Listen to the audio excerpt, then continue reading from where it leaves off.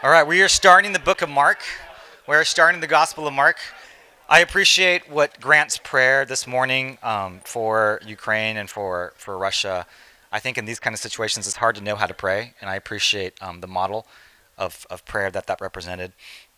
I also wanted to say welcome to this church, and one of the things that we do is, let me explain our mission. It's led by the Spirit. We make disciples who learn from Jesus through God's Word, love others, and welcome dialogue. And one of the things I've been thinking about as far as dialogue, because I didn't have a very clear idea when this church was first started, maybe a couple years ago, is what exactly that meant. And I think now I have a clear idea that dialogue is about storytelling and the act of telling stories, because we're shaped by the stories that we tell. And I said this to our life group. We're shaped by the stories that we tell. We're also shaped by the stories that we hear. And church is kind of strange in that the act of storytelling within the church is like you have people that you don't know sharing their deepest, darkest secrets, and that actually doesn't happen in any other kind of normal relationship, where usually when you share the intimate details of your life, you have some kind of relational safety, and you have some assurance that you're going to see that person again. But when you come to a small group, or even when we have open mic sharing here, you're going to hear a vulnerability and an authenticity that is kind of rare and honestly just a little bit unnatural. It's kind of awkward for that to happen. And yet this is an unnatural community in the sense that it's a supernatural community brought together by the blood of Jesus, by his death and resurrection. And so we can, because we have eternal safety, we actually don't require having relational safety from one another. Because we have an assurance that we'll see each other in the next life, we actually don't need an assurance that we're going to see each other next week or the day after. Because throughout the Bible, you have people like King David or the woman at the well sharing their stories. And the act of sharing it is a ministry to other people. Because when we share stories here in this place, whether it's in the open mic sharing or within life group, we are celebrating the work of God in our hearts. And it just has to get out. It has to come out. So that's why we tell stories. That's what that's about. Birds are telling their stories now. But that's all part of the experience. So we're going to think about that as we enter into the Gospel of Mark. And by way of introduction to this Gospel, I wanted to say a couple things. First off, that there's four Gospels. There's four accounts of Jesus' life. And I think how do you keep all those distinct? Well, Pastor Ray Stedman, one of the aspects when he talks about the uniqueness of Mark is, number one, it's the shortest gospel. Okay, it's the shortest in terms of words, in terms of length. And then second, it's written for people who are not Jewish. Okay, so you don't need a Jewish background. You don't need a good understanding of the Old Testament to appreciate what's going on. Because Matthew and Luke, for instance, have all kinds of references to the Old Testament. And then the other reason why I was kind of interested in this book is it's kind of like, and I know some of you, and the person I'm thinking about is not here today, but some of you, when you watch videos on YouTube or even listen to podcasts, you listen on like 1.5 or 2 times speed. Anybody do that? Okay, a lot of you do that. Okay, a lot of you do that because like time is precious, right? You're like, I don't have the time to really just listen to this and really, well, to have it at normal speed. You need it at fast speed. And that's how I think about the book of Mark, because it's kind of like the gospel on fast forward. You know, it's kind of like this account of Jesus, and everything's immediately, as if Mark is kind of in a rush. But that may not be the best analogy of how I would think about Mark's gospel. The way I would think about it is, it's like a teenage boy's rendition of the gospel. Okay, when I say that, what I mean is like every now and then I'll have this urge to watch an action movie, but I don't have time to watch the whole action movie. So what I'll do is it's like Jason Bourne or like a Bourne movie or like John Wick, right? What I'll do is I'll just kind of fast forward through all the dialogue and just get to the action scenes, right? Just to the action. You just go through and you just get all the action. And sometimes I wish they just had like some of those movies where they cut out all the talking and it's just action, right? It just goes from action to action. It takes like 20 minutes, right? And that's actually like the Gospel of Mark, because that's his storytelling. That's his style. It is kind of like, it is an action gospel. And what I think is important as we talk about the Gospel of Mark is in seminary they talk about this text versus event distinction, and we're gonna discuss these different miracles. And your temptation as you read this, and especially for pastors too, is to be like, well, what actually happened in this miracle? And then you're going to want to go to the Gospel of Matthew or Gospel of Luke because they have more words to describe the miracle. But I want you to remember something. This is Mark's story. Okay, we need to stick with Mark's story because Mark is telling a story from his perspective. And this story is important because it also comes out of the context of his life change. And he's the son of a rich woman. And he's possibly the rich young ruler. So riches is something that he probably struggled with. And he also was part of Paul's missionary journeys. And he was kind of left behind by Paul because he kind of deserted Barnabas and Paul when they were on their missionary journeys. And so there is kind of a story of redemption that Mark is coming to this text, to writing this text. And he wasn't one of the original disciples. So I want you to remember that as you're reading his story, because we want to take the lens of his story, not just look at other people's story, because the stories that shape us are important, and we want to respect the story that Mark is telling. Okay, so that's my introduction. Let's turn to the book of Mark. I'm going to be reading from Mark chapter 1. Okay, Mark chapter 1. And I'm just going to start with the first 8 verses or so. Mark chapter 1. Verse 1. The beginning of the gospel of Jesus Christ, the Son of God, as it is written in Isaiah the prophet. Behold, I send my messenger before your face, who will prepare your way. The voice of one crying in the wilderness, prepare the way of the Lord, make his path straight. John appeared, baptizing in the wilderness and proclaiming a baptism of repentance for the forgiveness of sins. In all the country of Judea and all Jerusalem were going out to him and were being baptized by him in the river Jordan, confessing their sins. Now John was clothed with camel's hair and wore a leather belt around his waist and ate locusts and wild honey. And he preached, saying, After me comes he who is mightier than I, the straps of whose sandals I am not worthy to stoop down and untie. I have baptized you with water, but he will baptize you with the Holy Spirit. So I have 3 points today. It's 1, the wilderness as preparation, and then baptism. 2nd is baptism as repentance and confession of sin. And lastly, the better baptism of immersion in the Spirit. So let's talk about this first aspect, the wilderness as preparation. And as I mentioned earlier, Mark's goal is to make this gospel accessible to all, not just to Jews, right? But he does quote from Isaiah. He does quote from the Old Testament, and it says in verse 2, Behold, I send my messenger before your face who will prepare your way. And then this is widely quoted. This is iconic. The voice of one crying in the wilderness, prepare the way of the Lord, make his path straight. Okay, and so at the very beginning, you have this identity that John the Baptist is part of this advance team. Okay, he's part of this advance team. He is the messenger. He's the voice of one crying in the wilderness, and he says, "Prepare the way of the Lord." And a number of years ago, they were doing road work on Branham, the main street that I live next to.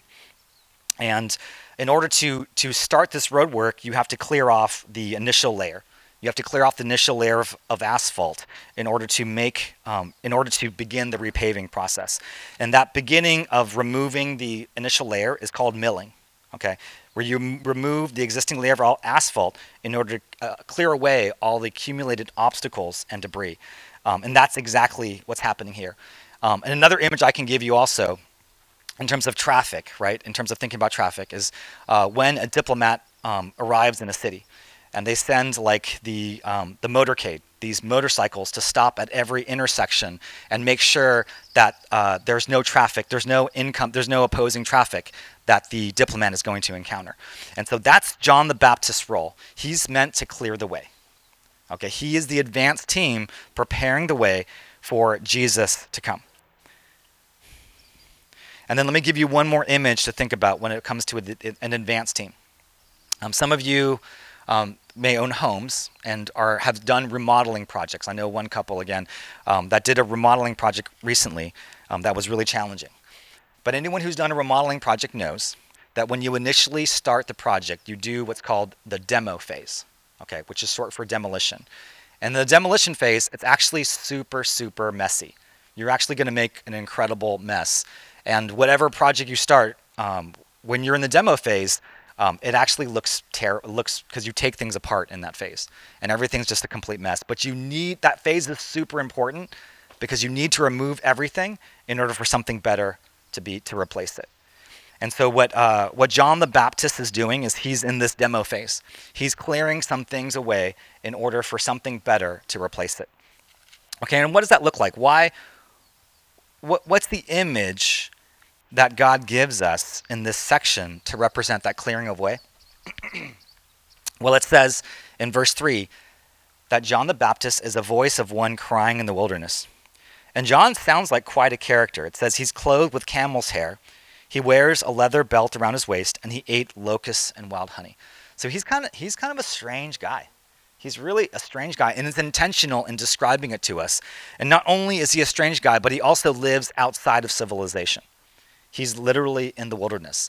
And when I talk about wilderness here, I don't mean like Quicksilver, I don't mean Vasona, I don't mean any of the parks that we think about. I mean like the wilderness of Judea. I mean like this is like desert, barren, dry, inhospitable, an inhospitable area that people didn't really want to go vacation in.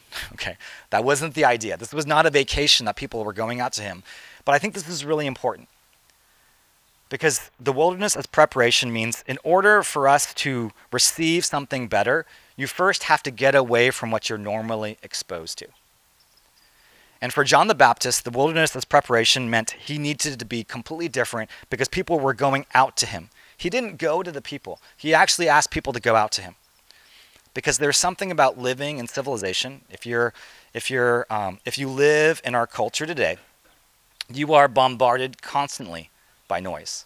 I'm sure you've been bombarded this week about messaging about Russia, Ukraine, alongside all the other selfies and all the normal kind of social media stuff that you normally get bombarded with, right? And we are surrounded and inundated by that noise. And so when the Bible talks about going out into the wilderness, when John the Baptist is a voice crying out in the wilderness, what it's saying is the way that you hear him is by going away from civilization. You need some distance. Okay, you need to have some distance from the noise and the bombardment of everything that's happening. And that's why in the Christian life and many religions, quietness and solitude are super important. Because you need that in order to hear the voice of God. You need that in order to clear away the residue and maybe the lies and the noise that you've been listening to. And so this is an opportunity, just even right now, to think about what's the way that you can experience some distance, whether it's emotional or geographic or spiritual, from the messages that you normally hear and the people that you're surrounded with in your daily life. And for me, one of those practices is just going on a hike, just getting some time away where I can walk around. Once a year, I like to do something longer, okay, like maybe for an entire day. Ideally, it'd be some kind of prayer retreat. But those are ways you can distance yourself and have some space, right? You're creating some space to actually be able to hear the voice of God. So that's the first, the wilderness is preparation. Second, what I want to demonstrate here is this idea of baptism. It says, his name is John the Baptist. And in verse 4, it says, John appeared, baptizing in the wilderness and proclaiming a baptism of repentance for the forgiveness of sins. And then it says in verse 5, and all the country of Judea and all Jerusalem were going out to him and were being baptized by him in the river Jordan, confessing their sins. So I want to take a minute and talk about this baptism of repentance and forgiveness of sin. What does it mean? Okay, what does it mean? Well, the idea of baptism is actually pretty simple. Baptism represents the literal meaning of it is immersion. It means to go down into something. Okay, and I think in the past I've talked about Christian baptism as being like the making of kimchi. right? When you make kimchi, you take cabbage, you soak it in like a vinegar brine solution, you stick it in the ground for 3 days, and then after 3 days, well, the fermentation process means the cabbage begins to absorb the properties of the solution that it's been immersed in, right? So that when it comes out, it's no longer cabbage, but it's kimchi. It's spicy. It's absorbed the properties that it's been immersed in. Okay, and that's this whole idea of baptism here, that when you go into the water, you're losing something. You're getting something stripped away, and then when you come out, you become something different. And so what is it that you're losing? I mean, Christians talk all the time about this idea of repentance. Okay, this idea of repentance. And so let me define, and I can't do it fully from this text, but let me try to define what this word means. What does the word repent means? It has two types of understandings, or two phases, you could say. The first aspect of repentance is turning away from something. Okay, and so when you hear street preachers, for instance, say you need to repent, what they mean is you need to turn away from something. And usually it's very specific. It's turning away from sin.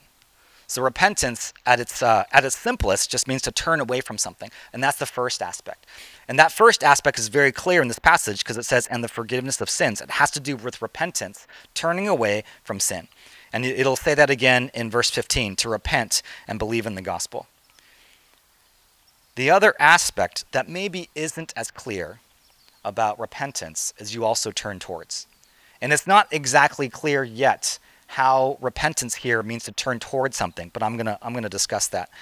But the way that these people from Judea and Jerusalem were experiencing this baptism of repentance is in verse 5. It says they were confessing their sins. Okay, and so let's talk about this idea of confession. Confession is to acknowledge what is true about yourself and what is true about God. And specifically, when it comes to confessing sins, it means to acknowledge what's true about yourself in terms of sin. And I would define sin as attitudes, values, beliefs, and behaviors that go against God. It's not just the actions that we do. Oftentimes, we just focus on the behavior. Those absolutely can be considered sin. And yet it's also deeper. It also includes the attitudes, values, and beliefs that can alienate us from God. And so, for instance, one thing I've been thinking about is how so many people today struggle with anxiety and depression and issues of mental health. The thought of hurting oneself, I actually view it as sin. Okay? When you have self-destructive thoughts, I actually view that as sin. Now, that's not intended to be condemning. It's just we are created in the image of God. And Jesus says when you have evil thoughts about your brother, that's hatred and anger, right? And if you have evil thoughts about yourself, that's also hatred and anger because you've been created in the image of God. And so this is actually kind of a deeper, more pervasive understanding of sin than you've been taught. But actually, I think that actually is accurate when we look at what the New Testament says about what sin is. And so what's this process of confession? Then it's admitting it. It's acknowledging the reality of those sins, and that's what John the Baptist was allowing for as part of this process. And what I would say is at the end in verse 8, John says something interesting in verse 7 and 8, and he says, and he preached saying, after me comes he who is mightier than I, the strap of whose sandals I'm not worthy to stoop down and untie. I don't think it's meant to rhyme. It's not rhyming in the original Greek, but it's rhyming here, which is cool. I have baptized you with water, but he will baptize you with the Holy Spirit. And so what's John's point here is that he's signaling there's actually a better baptism. There's a better immersion that John the Baptist can't offer. That his baptism of repentance and confession of sin had some effect. It wasn't bad, it was good, but there's actually something better because there's someone better. And the purpose of this baptism of repentance and baptism regarding confession of sin was just a warm-up. Like John the Baptist is just the opener, okay? He's just the opening act for the main event. And so what is it then that makes this more significant? Well, that's my last point, okay? That's my last point. But before, let me just say why this temporary baptism of repentance is good. Okay, why is it good to have this kind of temporary act of repentance? Well, I think we all need this point where we hit bottom. right? Where we recognize that apart from God, we are completely helpless. And again, that's also part of the wilderness experience, because part of the wilderness experience is having everything stripped away, having all the things that you normally rely upon go away. And the Israelites also had their wilderness experience in their history, which was wandering in the wilderness in the desert before entering the promised land. And that was a period of humbling and of dependence. And that's what we're going to see Jesus is going to go through as well. And I think that's actually a really important phase for us to go through. And yet for Christians, when you think about John the Baptist's baptism, it's actually limited. And the best way I can kind of describe that is what it was like to be a Christian during high school, right? During high school, being a Christian usually meant being part of a youth group. For most of us, if you grew up going to church, you were part of a youth group. And then during the summers or during, interspersed, you would attend a youth retreat, okay? You'd attend your youth retreat. And some of these youth retreats, I know from some of you were like held at Hume Lake, and they're just like super amazing. It's like hundreds of kids together.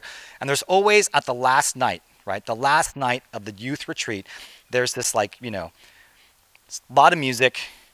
Someone gets on stage and they do kind of this. They do it like they do an altar call. This come to Jesus moment, right?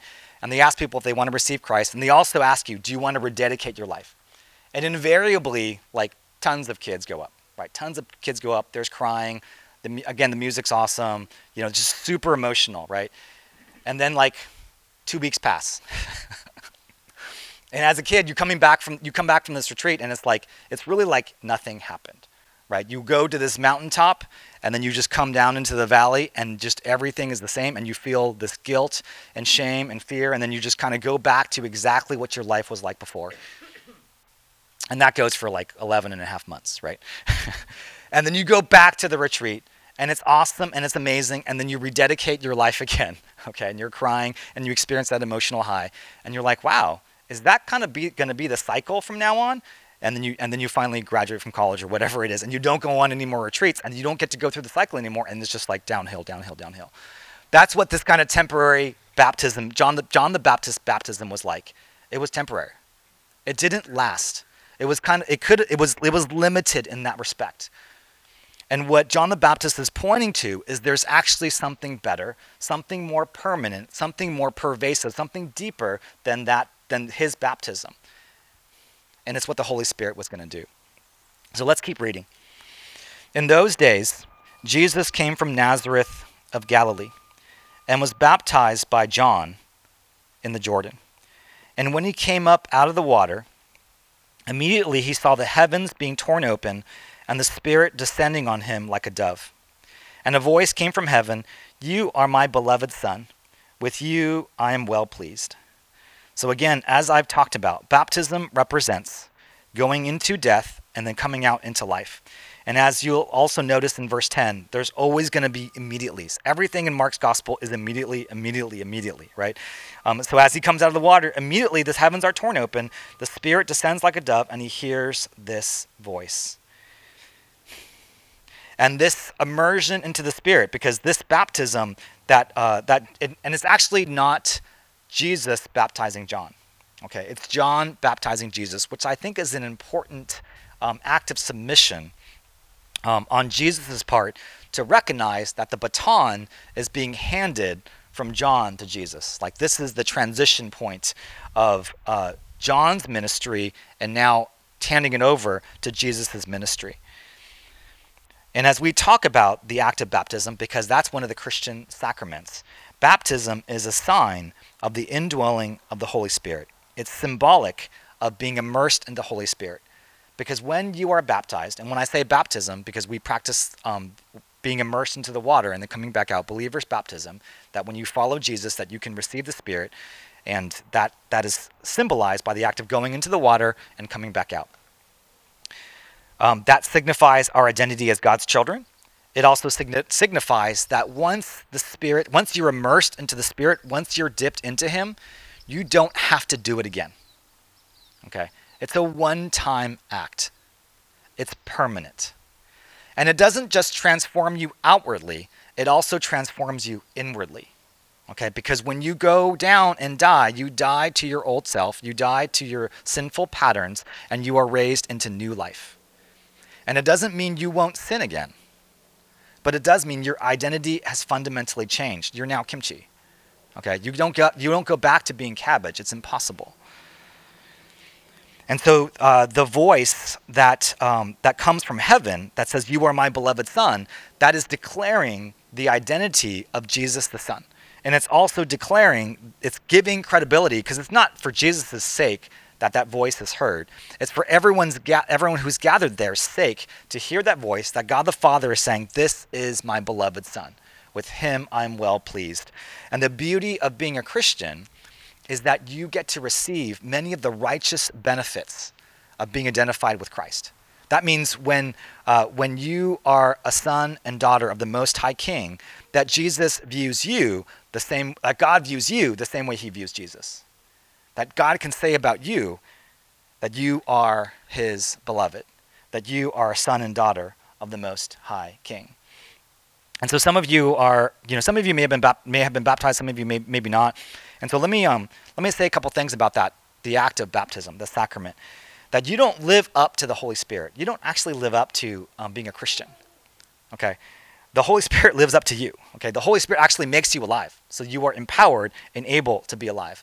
When I was 14, I remember the church was talking about doing baptism, that the church that I was a part of. And I remember having an interview with the pastor. And I just remember being super intimidated by this guy. And sometimes I take for granted like how intimidating pastors can be and what it's like to have a conversation with a pastor. But I definitely remember like him being a larger than life figure and being full of authority. Sometimes maybe I want that kind of response from other people. But I remember him asking me, have you ever experienced any kind of life change? Have you experienced like a shift in the direction of your life or your life trajectory because of what Jesus has done for you? And I just thought, oh yeah, sure, that's easy, no problem. Yes. And he's like, oh, well then you're a Christian. And I thought, oh shoot, like that's what that means? Like if my life changed, then that means I'm a Christian? And it just kind of floored me, like, but I'm still like really, really not perfect. Like I still struggle so much. But he's like, no, that's not the point. Is that you have evidence of the Spirit's work in your life. That means you're a follower of Jesus. You don't actually have to keep worrying. And yet, that has kind of been one of the things that kind of typified my Christian life as I continue to worry and wonder about my forgiveness and continue to want to confess and continue to confess because I feel this insecurity about whether I'm truly forgiven. And so let me bring our attention to something. Let me just read kind of towards the end of this chapter, or the middle of the chapter. In verse 14, it says, "Now after John was arrested, Jesus came into Galilee, proclaiming the gospel of God," and that's the second time that word's been used in this chapter, "and saying, 'The time is fulfilled, and the kingdom of God is at hand. Repent and believe in the gospel.'" And so what I think is fascinating and super important is he does use the word repent. He does say, hey, you know what? You need to turn away from the things that you had turned to before. You do need to have a departure from your previous life. But he doesn't stop there. He says you need to repent and you need to believe in the gospel. And he doesn't actually say confess, because I think confessing sins is implied. Because I didn't talk about the other aspect of confession. To confess is not only acknowledging about the truth of who you are, it's also the acknowledging the truth of who God is and what he's accomplished. And what does that mean? Well, that means to believe in the gospel. That means to believe in the good news of Jesus' life, death, and resurrection. And that's not fully laid out here. Mark hasn't fully defined what that is, but he's certainly hinting at it by saying this is what it means to believe in Jesus. Because it doesn't actually take faith to confess your sin. Okay, let me say that. It doesn't actually take faith to acknowledge the truth of who you are, but it does take faith to believe in the work that Jesus has done in our behalf. And that's not a one-time decision. That's actually a constant moment-by-moment trust. And if you look through the Bible and really read what it has in terms of faith, as evangelicals, we've kind of done a disservice to act like becoming a Christian is some kind of one-time act. You just receive your ticket to heaven and like you're good. But if you look at the way the Bible describes faith, especially for the disciples, it's such an up and down journey. It's not linear in any way, but there is this constant moment by moment, like this is what it means to follow Jesus. Believing in the gospel is a moment by moment journey of trusting Jesus, of trusting the Spirit to walk and work within you. And so let me close by giving an example. from my own life, and I want to tell a story.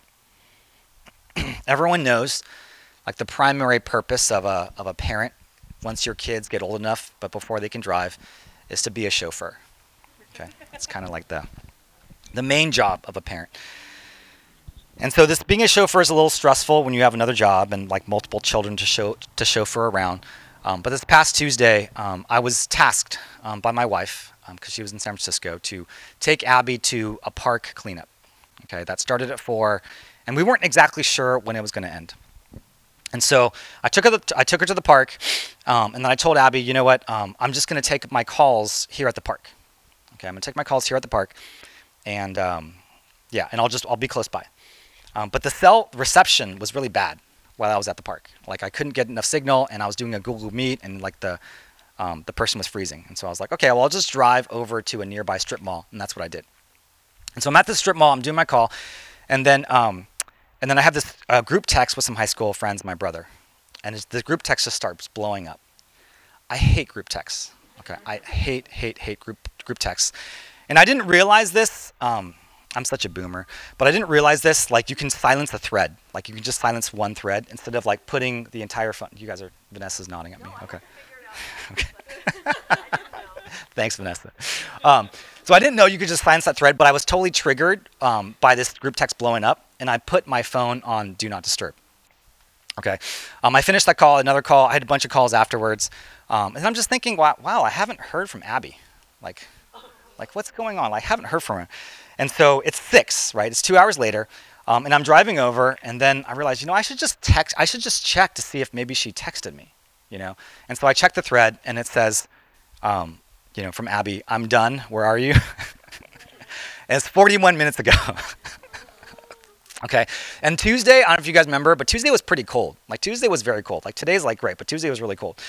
And so I get to the park, and then I see Abby, and she's walking with her big coat, and she's got her water bottle, and she's carrying everything, and she's not like mad. She's like almost got this half smile, and she gets in the car, and I'm like, Abby, did you call me? She's like, yeah. I'm like, did you text me? She's like, yeah, I totally texted you. And I think what's going through my head at that point, and this is like there's just a lot of history for me when it comes to picking up my kids, because like I'm late a lot. Okay, I'm late a lot in picking up my kids, and I just it's just easy for me to kind of beat myself up in those moments where I'm like, oh my gosh, like I had one job. I had one job, and I couldn't do my one job and just be on time to pick up my kid. And now she's like freezing at the park, and she's been walking around for like 40 minutes. And she gets in the car, but she's like not angry. It's like just real weird. She's like not angry at me. And I asked her, like, did you call mom? And she's like, yeah, I called mom. And I felt even worse. I'm like, now I got reported, like. Now I got reported, like it's really public, right? I'm feeling, before I just felt guilty, now I feel like ashamed, because now it's like, very public that, Judy knows. She's like, I had one job, right? And so, and I just look at her, because she's like super quiet, and she's just, and then I touch her hands, because usually Abby's hands are super warm. Like it's kind of our joke in our family, like Abby has super warm hands, but her hands are super cold. And I just looked at her and I said, Abby, are you mad? And she's like, no, I'm not mad. I'm just annoyed. But I just felt the tone from her, and I just looked at her, and I think she was just glad to see me. She was just glad to be reunited.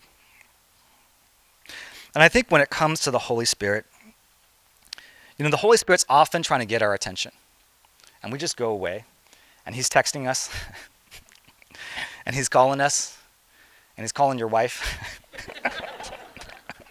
and he's trying to get a hold of you. And you come back to him, and you're still busy beating yourself up, but he's not mad. He's not mad. He's just glad to see you again. He's glad to be back with you again. And so if you're a follower of Jesus today, and you spend a lot of time beating yourself up and confessing sin, and think like, I just need to keep confessing sin, and I need to keep asking for forgiveness, because I need to keep repeating the cycle. Because whatever forgiveness that I had is temporary. You don't have to keep doing that. You don't have to keep doing that. Okay, once you acknowledge the truth of who you are, and once you acknowledge the truth of who he is, he's just glad to see you again. He's just glad to be reunited with you again. That's what it means to believe the gospel. That's what it means to trust him. You have this permanent, ongoing relationship with someone who wants to be with you and celebrates every moment he gets to be reunited. And so would you remember that this coming week? And I forgot to talk about the sharing question, but the sharing prompt is when have you encountered and experienced the Spirit of God recently? Okay, when have you experienced like his voice or encountered him in a way where it just really spoke to you? And for me, it was that moment. Okay, it was that moment when I encountered the Spirit of God. Let's pray together. Father God, we praise you that there is a better baptism, that there is an immersion in the Spirit that you offer because of your life and death and resurrection. And that we no longer need to go through this temporary cycle of outward cleansing, of changing our outward behavior because of what you have accomplished on the cross by transforming us from the inside out. And now we have received something permanent where you celebrate who we are. And even when we walk away and ignore you, that you celebrate when we come back because you do not leave or forsake us. We pray this in your precious name. Amen.